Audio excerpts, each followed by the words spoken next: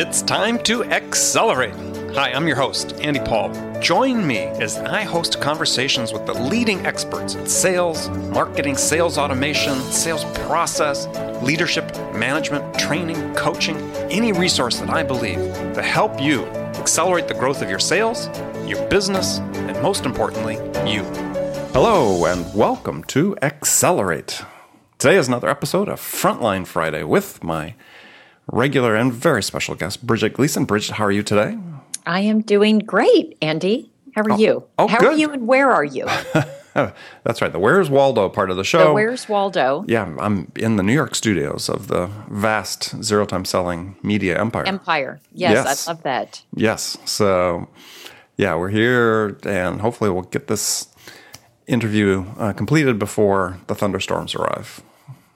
That's right. I did see that in the New York Times this morning for some reason, that there was some article about that. So yeah. So we may have a little background noise at some point, but it's just Mother Nature. It's about what we're saying. That's right. I want the thunder and lightning of sales. That's what we're talking about today. Exactly. It's so compelling. It is. So yeah, what I want to talk about this morning was how does sales stay relevant? Because here's what we're seeing. We're hearing a lot of talk about a certain large fraction of business-to-business sales jobs are going to disappear over the next 5 years. Various projections. I know. That's been I know. You're tired of hearing it. For a long time, but good. And it still continues to be. It still continues, and part of what I do with this podcast is I interview a lot of CEOs and company executives whose companies are bringing to market products to help automate and much of the sales process, or certain aspects of it. And so I think the goal is eventually to automate a much larger portion of it.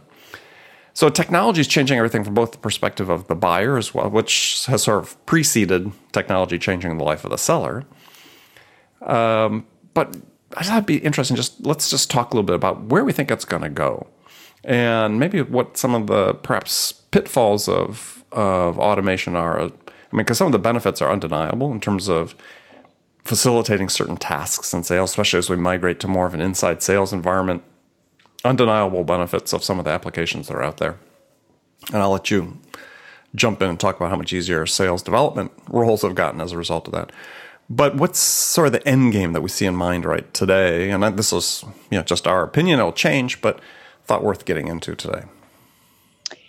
Yeah, I think it's a good question, and it's especially around automation, Andy. We talk about it a lot at Sumo Logic, and as you said, there are pitfalls with it. Automation is good to help offload tasks that are very repetitive and that it doesn't make sense for the rep to just they're time consuming, and there's no added value with what a human can add to it. So, for example... Yeah, let's give examples. So what are some of the examples that you have for... So one example would be logging appointments in Salesforce, meetings and notes, etc. Both things that are coming up, tasks as well as notes for what happened. Exactly. So that if I can have... If there's a tool, Yesware does this, where every email that I send to a customer or a prospect, it's automatically logged and recorded in Salesforce. So the rep is not having to go in and transcribe notes and cut and paste and put it in, which can be very time consuming. That's an excellent use of automation. Some of the dialers that go through and call and go through numbers, excellent use of automation. Yeah, and especially those that record the calls as well, that provide the ability to go back after the fact and listen to them and so on. For managers to do coaching and of their reps, great use of automation.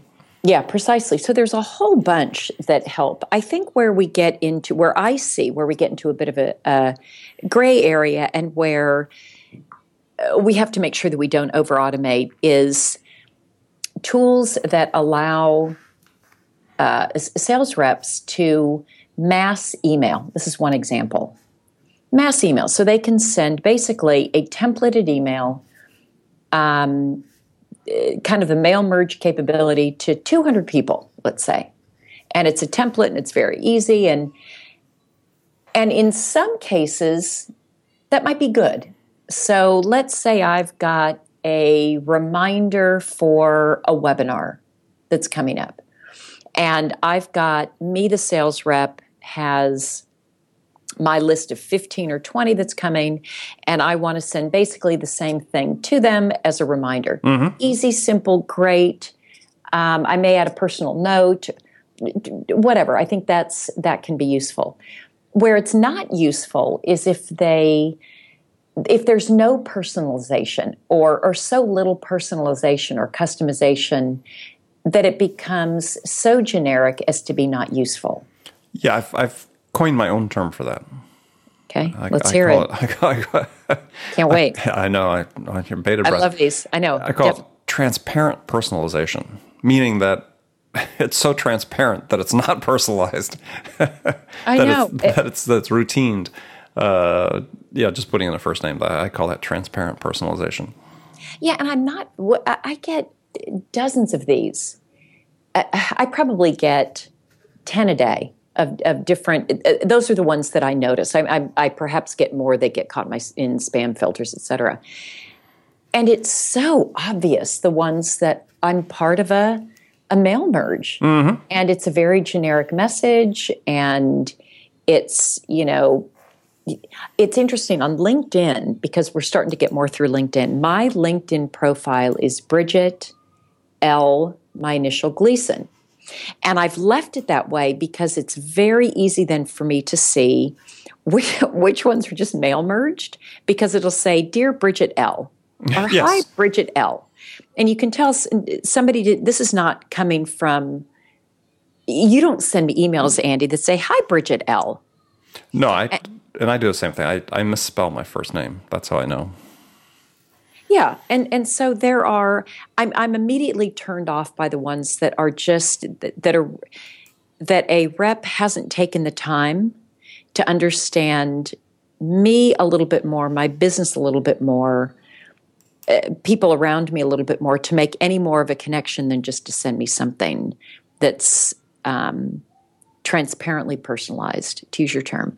So, and I think that's where, I coach the reps here that the reason for the automation is to help with those repetitive tasks and to help, let's say, with a template functionality, that there may be even paragraphs of something that you have written or another rep has written, especially if you're in a very technical sale, that it helps to be able to repurpose pieces of it, but not so blindly that you're not paying attention to what's really relevant for that prospect. The other thing I notice, Andy, which really gets to me that I can tell with templates, is when the fonts change. Yeah, and that drives me nuts. When multiple fonts in a single email that are not a function of design, but a function of sloppy cut and paste. Yeah, sloppy cut and paste. Okay, I've slapped this in. And again, there's not the care and concern and respect around, I am asking for someone's time, even if it's for them to read an email. So go ahead. No, I was going to say, I think maybe one of the ways that just sort of dawned on me to sort of think about this is, based on the comments you were making, is that right now, sales automation appears to have the biggest value in automating what I'll call sort of back-end tasks, right? Is updating CRM. Really important. A lot of value to be able to do that, both for tracking trends, for dashboards, metrics, for managers and reps to be able to sort of keep track of what's going on in an account, if they want to go back and do deal strategies and so on. And so, if you can automate getting that information into your CRM system, great use, right? Saves a lot of time, a lot of hassle, increases compliance, and the tool's only as valuable as the data that's in it, right? Correct. But it seems to be less strong currently being applied to the buyer. You mean some more middle of the funnel type things? Yeah, I mean, even at top of the funnel, when we talk about these emails that go out, it's really, we've had this. This is not the first time I've had this conversation. I've had it with hundreds of my guests on the show, is that we're still sort of shooting ourselves in the foot, as an industry, with the way sales industry is, the way we're using these tools. And maybe part of it's a learning curve that we're going through. But, we're still sending out emails that, like I said, are thinly personalized. And, it's very transparent to the user that it's just spam. And so I guess that's maybe and it opens a path for how the technology may evolve, where we get enough intelligence behind it, where we have agents or bots that go out and do the scanning before they do the mail merge, they scan everybody's individual profiles and digital footprints and are able to personalize the mail in a way that may be better than a person could. I mean, that may be the future. But in the meantime, you get emails like the one I got yesterday. I was looking at here on my desktop from supposedly a VP of business development at this company that sort of starts out about, I'm writing in hopes of talking to the appropriate person at your firm that handles critical app product development. And the next line says, typically Fortune 5,000 clients. Okay, we can just stop there, right? Because I'm not a Fortune 5,000. I'm sort of a one-man band with a big virtual team that supports me. But right, I'd never fit that customer profile. Right. So right there, whenever we look at something incoming to us, like let's say if it's a voicemail, if it's an email, if it's a letter, one of the first things we do is look at, is this for me? Was this intended for me? And am I the right audience for this? And if they don't have your name right, you that's the first clue. Well, this wasn't intended for me. Do they have the right audience? When you start to see when they're describing their target, it's not you, that's a delete. And there's also, like you said, we feel a bit offended that we have to assume that the person is busy and they've got a lot coming their way, and there's some amount of time that they're taking and giving you the courtesy of even reading what you've given them. And if you start right off the bat that you've misidentified or you don't have the right person, it leaves a bad taste in people's mouths. Right. So top of the funnel, we still got, automation is being applied. And actually there are some companies now, they're coming out with applications that they almost had two parts of their business. Part they got into the business originally because they had arms of their company, or maybe the original company, that was doing outsourced lead development and lead generation. And so they've got this database of one company I was talking to yesterday that has done like 1.5 million interactions over the last 5 years, 10 years, something like, I forget the time frame, of making outbound phone calls, outbound emails, and they've tracked everything very tightly, right? And so they have this history of 1 million plus transactions of, at least from their perspective, what works on an email basis, what works on a phone call basis, how many calls it's going to take, what's the appropriate cadence you should put together for sales development, what works, and now bring out apps that are based on that depth of experience. To me, that's kind of cool. Cool. That starts making a lot of sense. Is that, okay, we're applying some automation that's based on this huge database of activity that's not necessarily our own. Because I think for a lot of companies, when they say, we got our metrics and we can see what works, until is a few thousand phone calls, is it, or 1,000 customers you're pursuing, is that a really significant enough database and sample size to make that relevant? Well, you could make that argument that it's probably not for most companies until they've used it for a few years. Yeah, and I think, Andy, to your point, I think these are evolving and it's still new, and we're learning how to use them more effectively. And I think they're going to continue. They're going to continue evolving, and I think that's what's exciting to think about. Is I don't think salespeople are going to go away, because I don't think we're that close to having a bot that can read sort of the read between the lines, let's say, and get at the emotion. And as you and I've talked about, people buy based on emotion, and then they justify that decision based on data. Mm-hmm. So I think we're a long way from having a bot be able to handle both sides of it, kind of the emotional and the data driven. But I think in conjunction with one another, the personal and the data, we get to have that's a strong combination. And I think that benefits both the buyer and the seller. Because for me, I want to know of things that are going to make my life easier, or where I can get a better deal. Or like, let's say, for example, I'm planning a trip to, well, let's say Russia, which is where I'm going tomorrow, por ejemplo. And Bon voyage. I want to fly business class, and I've got miles in these 3 different places, and I've got a credit card that does this. It would be super helpful for me if there was somebody in analyzing my activity and my searches understood 3 months ago, oh, it looks like she's planning a trip to Russia, and gave me, here's a great deal, best deal on a business class ticket using your miles, combining these 3.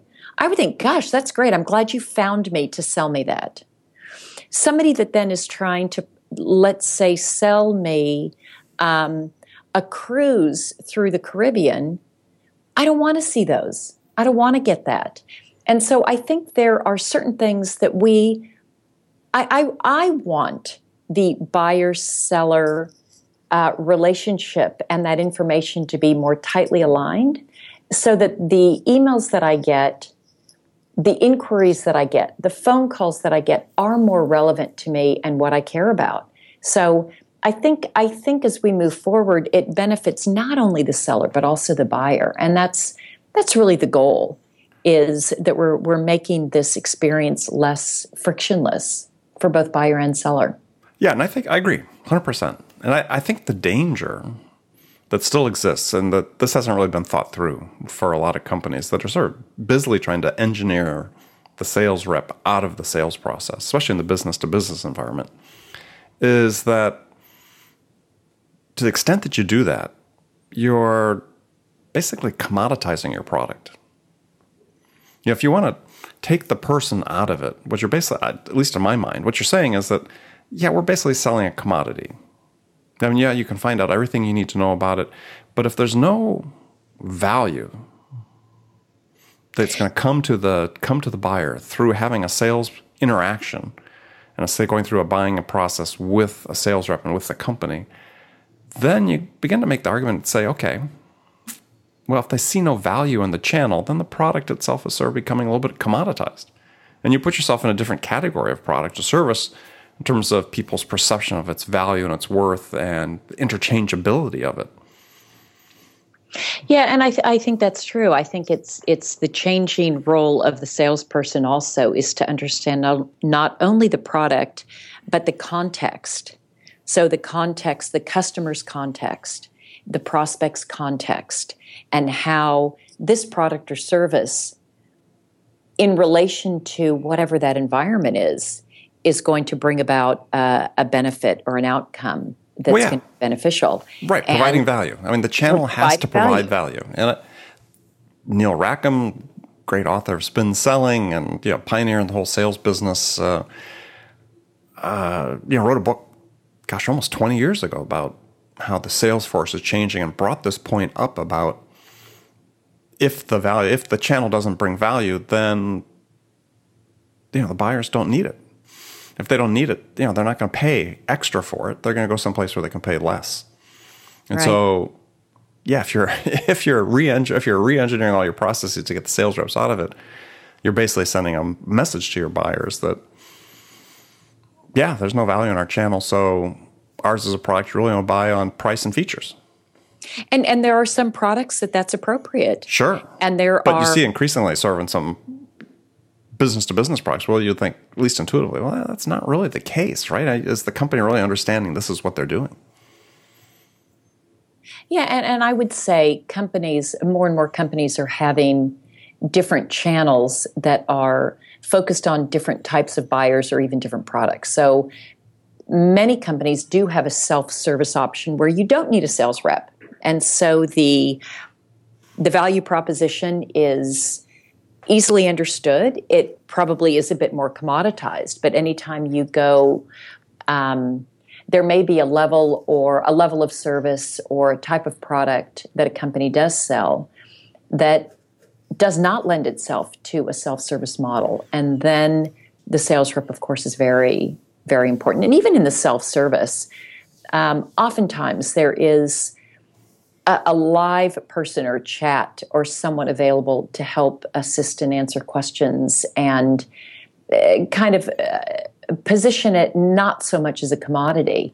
It's just something that you can, I need 18 pens or whatever it is. Well, and I think that's really becomes one of the key challenges for companies is because I think that's a great point you brought up because there are some SaaS companies I know that are saying, yeah, we can sell that way. We've got a value-added product, and we can sell it basically through a combination of inbound marketing and chat. And I think it's a fascinating, sort of experiment to see if that's sustainable over time. And if so, how can you expand on that? Because it's involving or still requiring some level of personal contact you talked about, but even sort of one step removed from talking to somebody on the phone. It's going to be fascinating to see because definitely automation is coming. I think that sales reps, rather than feeling threatened by automation, really need to understand what the automation means for what they need to do relative to their product knowledge and their skill sets and the type of value, understanding the real value that they're able to bring to their customers. Because if they're not mindful of that, then they're going to wake up one day and find that the product they're selling can be sold without a sales rep intervening. And that may be okay for the company, but it's not going to be okay for them. Yeah, that's right. And so, if you're listening to this, automation, it's coming. It can be extremely beneficial. I mean, I use it extensively in my business. Most people do, and certainly I'm in the sales business. But you always have to be mindful that you're not a passenger on the bus. This is a bus you're driving individually, and you need to take the steps to make sure that you maintain your relevance, and that is keeping your skills up, learning new skills, learning new knowledge, acquiring new knowledge, so that you're always in that value-added position for the buyer, and then your risk of being made irrelevant really drops. Yeah, absolutely. Couldn't agree more. Okay. Well, good. Well, that's it for this conversation. I want to thank my guest, Bridget. Say das Vidanya as you head off to Russia for a few weeks. That's right. Though you'll still be on the show next week through the power of pre-recording our episodes. Through the power of technology. That's right, power of technology. And, if you have any comments, anybody listening, please make sure to send us an email. You can send us an email at andy@zerotimeselling.com. We'll have questions or comments. We'll talk about them in one of our upcoming shows. Or actually, we have a phone number. You can call 619-866-4681. You can ask a question or leave a comment. And when you call that number, you'll get a very British-sounding woman asking you to leave a message, somewhat curtly, but just ignore her and please leave a message. And Bridget, we'll look forward to talking to you next time. All right. Take care. Have a great one. Thanks. And thanks, everybody, for listening. Talk to you soon. Thanks for listening to the show. If you like what you heard and want to make sure you don't miss any upcoming episodes, please subscribe to this podcast on iTunes or Stitcher.com. For more information about today's guest, visit my website at andypaul.com.